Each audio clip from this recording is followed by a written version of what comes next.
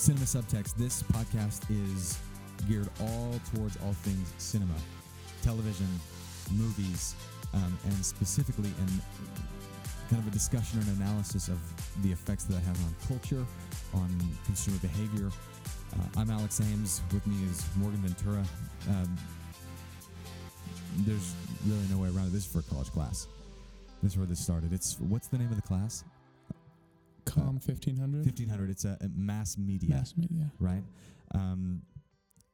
This whole thing starts, it's a project that is geared towards, where the class is about mass media. So in the class, we're talking about music, movies, what else? Like How the internet became all the background information. video games.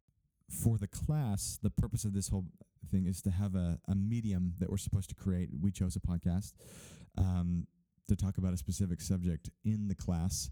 And Morgan and I both love movies. Movies, TV. I don't know, would you consider yourself a fan or a critic or a student, I guess? I would say it's more of like a for love of the game. I like to just go to a movie and see how see their plan of entertaining me. You know, I'm only like a comedy and like an action, little suspense, not a scary movie guy, You don't do haunted houses? No. They're the worst. Why do you do that to yourself? I don't know. I've had some funny experiences with that, but I just can't do them. When you do movies, it's just, when you say being entertained, what do you mean? So, for example, saw the movie Upside like 2 weekends ago, and I love to see Kevin Hart being super nice and changing and respectful, but then staying his funny self and just making you laugh through a sad time or challenging time, getting to know the gentleman that's in that movie. He's paralyzed and he has to take care of him. And so it's just, but the whole movie is him just making the Ryan Gere laugh and have a better life. And Kevin Hart just does an amazing job at that. So I just like that kind of comedy, especially the show that we're talking about, Brooklyn Nine-Nine. Hilarious. My wife introduced me to this show. She's like, "You're gonna love this one," because this is the time that she says I like slapstick funny. Slapstick funny? She likes just things that are normally funny, and so our jokes sometimes don't click. Yeah. I love like watching these movies that just make me laugh out loud. Like I'm opposite of your wife. I'm in the theater. Yeah. I'm dying at everything. And like, I feel like I'm the only one. Like you're reading the inside jokes, the sarcasm, the implied. Oh yeah. And her humor's more like obvious. This is a joke sort of thing. Yes, exactly. to the T. And like, I'm like ready to like use their quotes in my life. That's kind of how I live. Like, and she's more of like witty, like she creates those jokes, and I'm like, so sometimes I have to pretend. Is she spontaneous? Like, is she pretty good at coming up with something like on the spot? Like, yes. Like usually at other people's expense, probably. Yes, and so what she says. So she's in IT. She says that they all think she's hilarious. But sometimes she tells me the jokes, and I just you're like, "Love you, babe." Yes. Yeah. You nerds, that's what I... With this podcast, the idea that you can expect every time we want to talk about the analysis of the show, so we're talking basics like acting, the writing, the character development, just overall opinion, like asterisk opinion of this show. And then the idea is to segue into an analysis of the hidden messages, blatant plugs for consumer commercials, whether that be cars, electronics, things that are embedded in the show, and see if you agree or disagree. I'd be curious, Morgan. You've been proactively like into movies and shows for how long? I want to say since the beginning, my family is a big movies, TV shows. Christmas break is movie That's marathon. where you go. Like we do our presents and then we're at the movies. You go to the movies. Yeah, like Dude, that's great. What are your thoughts on Brooklyn Nine-Nine? Like your first, because you said your wife, you're like, you're going to love this show. You sit down, you watch season 1. Thoughts? just exactly as she said. Like previously I would watch New Girl, Mindy Project, and they're all a similar comedy. Mm-hmm. Where the same group of people just cracking jokes at each other. And so that's what I really like that in Brooklyn Nine-Nine, where they have the group and every single one of them is so different. They are all their own key. Like they're the key to the group. Some of them are really weird. Some of them are... Who are you talking about specifically? Let's get into it. So you have Jake Peralta, and Played by Andy Samberg. And then his sidekick is Boyle, yes, Detective Boyle. Yeah, Detective Boyle. And his name is Joe Lo Truglio. Yeah, it's like an Italian name, Joe Lo Truglio. Sorry, if he ever listens to this, I hope you do someday. We're butchering this, but you're hilarious. Oh yeah, So funny. And like he's like this. When you guys watch the show, he's like this loyal fan, almost like this Jake Peralta fangirl that just loves everything Jake does, almost like this quasi crush on him almost. oh yeah. He can't function. In one of the episodes, Jake Peralta, he gets fired technically, but he's investigating one of the They're cops, by the way. Yes, police officers, and he's investigating one of the higher up chiefs, and so they fire him to send him undercover, and what's his name? Boyle just lays on the ground under his desk because he misses Jake so much, like a dog. yeah, like a man's best friend. Like when you leave for the day, your dog sits by the door because he's super depressed. That's hilarious. You guys, if you haven't seen this show, can we just talk about Terry Crews for a second? Let's talk about Terry Crews just for a second. Huge. This guy is bodybuilder. I think he's like 6'2", 240 pounds, something like that. He's actually coming to UVU. Did you know that? Oh, I didn't know that. No, it's February 22nd, 2019 right now. He's coming March 12th or 14th, something like that. Second week of March. He's speaking here. Of course, it's completely sold out. But he's a huge advocate for like women, not women equality per se. What am I trying to say? Like respect. Yeah, I'd say respect for women, right? Yeah. That's like his big thing. And what's awesome is in the show, whoever these writers are, we need to validate that for the next podcast. But they're so good at incorporating the actors like in the characters themselves. Yes, right. Their characteristics. Like Terry Crews in life is super into family and relationships. Even say just having that integrity or Right. In your relationship, because right now in the times everybody's it's easy to just I'm done with this, I'm done with her, we're It's breaking very up, swipe right, swipe left, that sort of thing. Yes. I dodged the bullet with that. I was married before Tinder became a hot thing. So, like, did you experience that in your dating life? Yeah, for I think it was 2 months before I was going to be dating my wife. And it's quick, easy. It's just kind of how it is, you meet up and you know what you're meeting up for. To circle into the content of the class, which reminder, that's where all of this is starting from, is a communications class here at Utah Valley University. that is the culture right now, but that's not what's portrayed in the show.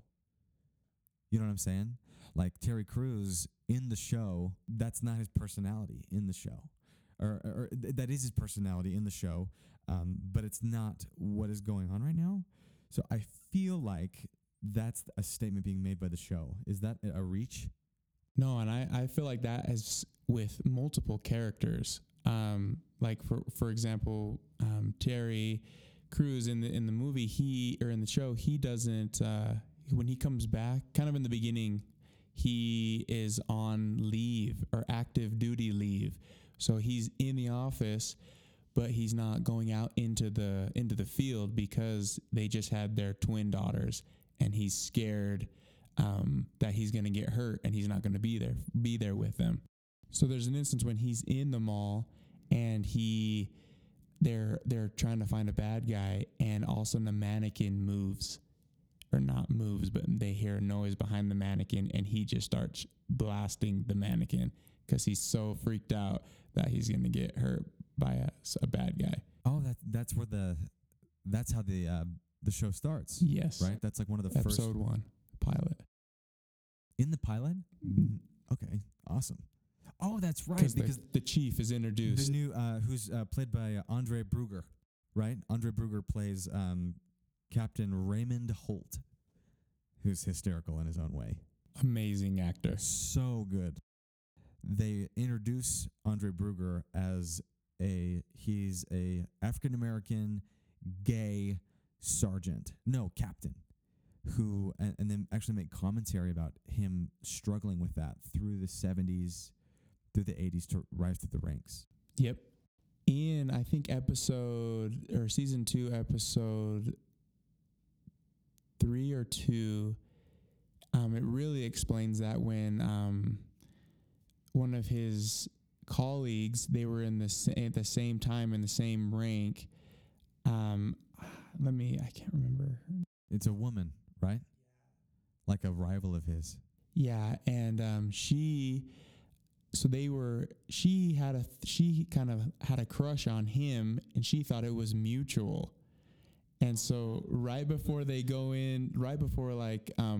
about to get promoted, I think one of them is, she like comes over and is like, hey, like, let's get it on. Yeah. And he's like, I'm gay.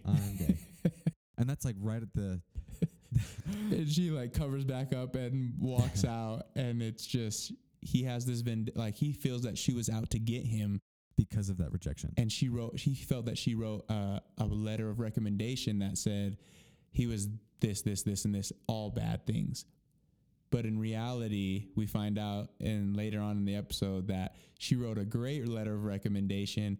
He just didn't get the job because of that time, and that cultural time, they weren't really accepting of gay officers at that time. They weren't accepted. Man, even right now, we're talking about it, and I'm realizing just how big of an impact or how big of a statement that is, right? And how they're pointing out how you have a non-accepting culture. In fact, there's a scene where it flashes back to Andre Brugger or Captain Raymond Holt's past, and the sergeant's like, "You're black and gay, so you should just have all the gay black cases, all the weird stuff." Yeah, and I feel that they do a good job of showing how you should treat a person in that situation.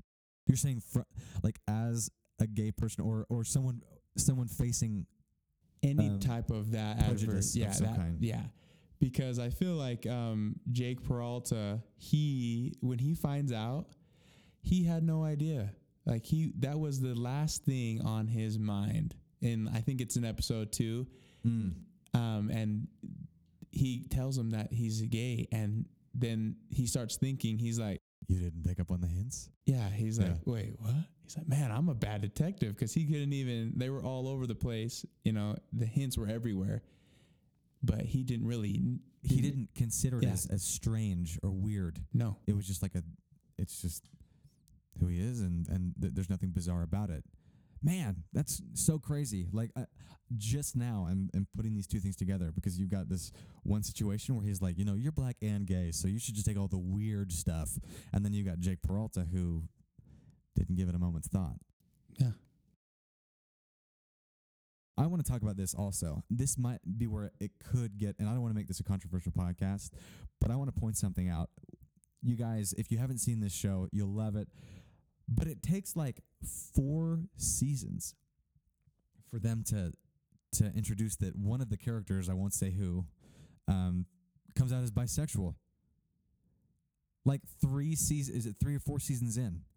That's a long time. And it makes me wonder, there's a lot of stuff right now going on. I mean, it's been a couple years now since, gay marriage was legalized nationwide. It's still a lot of people in the LGBT community they're feeling oppressed, and they're fighting for certain things, for certain circumstances to change, right? And it makes me wonder, are you changing a character's, that's a pretty core attribute to change that late in the series? So are you jumping on board a movement? Are you just trying to cater to people to get ratings up? You know what I mean? Or Yeah.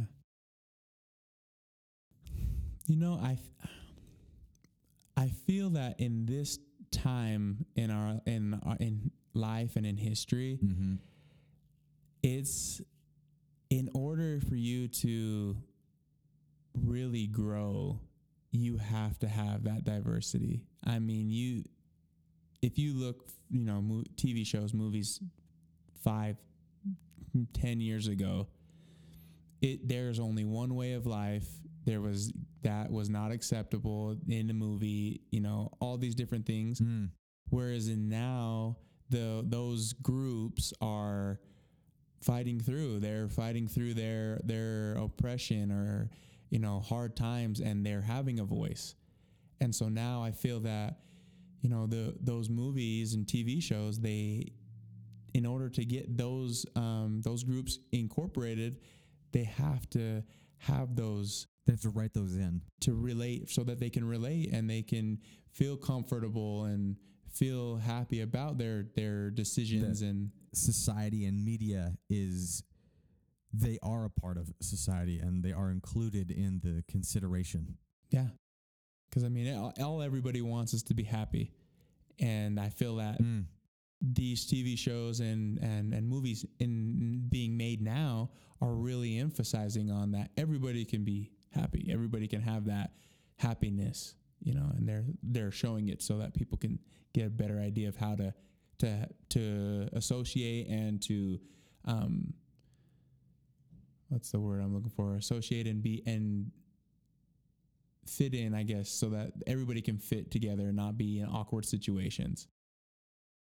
I can appreciate that because I'm not going to lie. My first reaction when the character when the character announces, hey, I'm bi, I was like, okay. Like, why? Like, and look, I am not going to oppose, it's not a political opinion that it's like, okay, I don't want bi characters on the show, right? I want everybody to understand that. But it does kind of irk me a little bit when you make something that blatant that far into the show.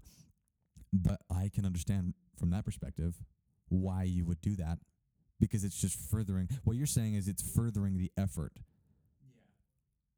to include these people in culture, in the culture of our media, right? Yes.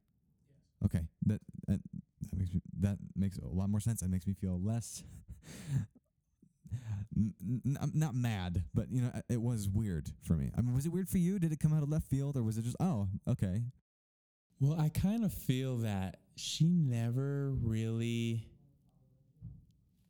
like, through the shows, she kind of was always really enclosed about her. She says, "Oh, I'm going on a date," but she never like says, "I'm going on a date with this guy." She never, this actor, she's never saying, "I'm dating a guy," or "I'm going on a date with a guy," or "I am dating a girl." she's never. It's very ambiguous. Yeah, she is such a closed book. She's just mysterious. That's the word to put. She is just mysterious. You never know what she is doing, and all of a sudden she does something, and you're like, "Oh, It hit me in the face. I was not thinking that was happening." It hit me in the face. You know what? This actually would be a great segue into kind of the final segment of this, unless there's something you think I'm missing. But I also wanted to touch base on how fascinating the plugs are for consumer habits. So see what you can see when you're watching the show, guys. When you check out Brooklyn Nine-Nine, there are little plugs.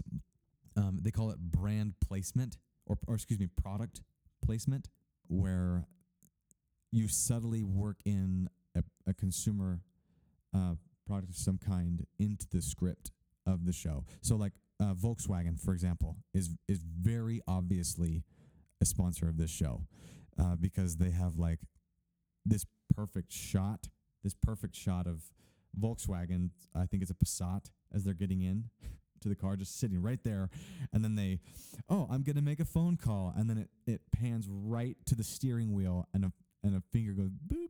It's like, okay, so makes me wonder, how much did you pay? First of all, Volkswagen, if you're listening to this, how much did you pay? Did you see a return? Can you prove that there was actual influence? Because I don't know about you, but when I walked out of Marvel, like Iron Man, when he's driving that R8 down the road, I'm like, dude, I feel like $1 million, and I want out of here real bad. Right? And I'm curious if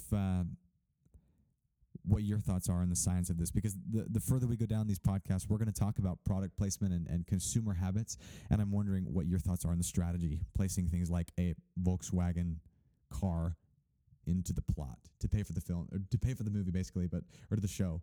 But if it's worthwhile strategy, and if you think it's actually influential to behavior. I feel that kind of just like you said, like with Tony Stark, now that Audi is now on my my goal map in my house on my picture, because that is what I end. Is it really? Oh yeah, like my end goal, when hopefully sooner than later, right? But is to be able to get one of those, or in different shows. Those are what those that your favorite actors, they're the ones that kind of give you the boost to do those things. Like, because normally you're not going to go buy in this example, you're not going to go buy a Jetta just because, you might, if you like Jettas, you might. That much. For me, that's not what I'm going to go buy. But if Jake Peralta becomes my guy, I'm thinking, okay, maybe, Jetta's not that bad. So maybe interesting. Maybe those these things are not just, you have to pay for the film like we're talking about and have a sponsorship, but also maybe it is to persuade those people that get fully invested, because you know what I'm talking about. Like, there's people that invest so much into shows, they live in that reality. Oh, totally. Absolutely. Like, I almost, as I'm sitting here, I'm thinking like every consumer has a like a decision pathway, right? Kind of like where they are in the process. And if I finish Brooklyn Nine-Nine, I'm going to finish that show feeling wittier than I probably am, like funnier than I probably am. It influences my mood, right? It influences my behavior. And if I'm in the market for a car, I already like German engineering, and I see this car, the odds are, if I'm ready to go, I might just drive down the street. What I would love down the road when we do these podcasts is to find data. It's going to take some investigative work, but I'd love to see, like, hey, Volkswagen, did that obvious ad that Brooklyn Nine-Nine squeezed in there for you, right? That you paid money for. Did you see a change? Like, did you see a spike in sales when the episode aired? Or what benefit is a product seeing from those kind of shows?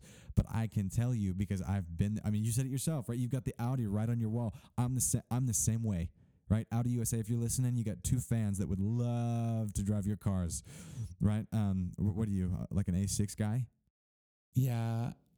My favorite, I think it's in first movie, and it's right when he shows up at that party. I can't remember exactly which. It's the R8. Yes. Yeah. So that's the dream, baby. Like, what is it, like a friggin' V10? Oh, just butter. money, literal money. Like, so good. And like, if I do, right? I feel influenced. I feel like I am Tony Stark. I walk out of there feeling like I'm a genius, I'm rich, I'm jacked, and I can go buy an Audi right now. And then you realize, wait a minute, I'm not a founder of a multi-billion-dollar company, but someday, right? Yep.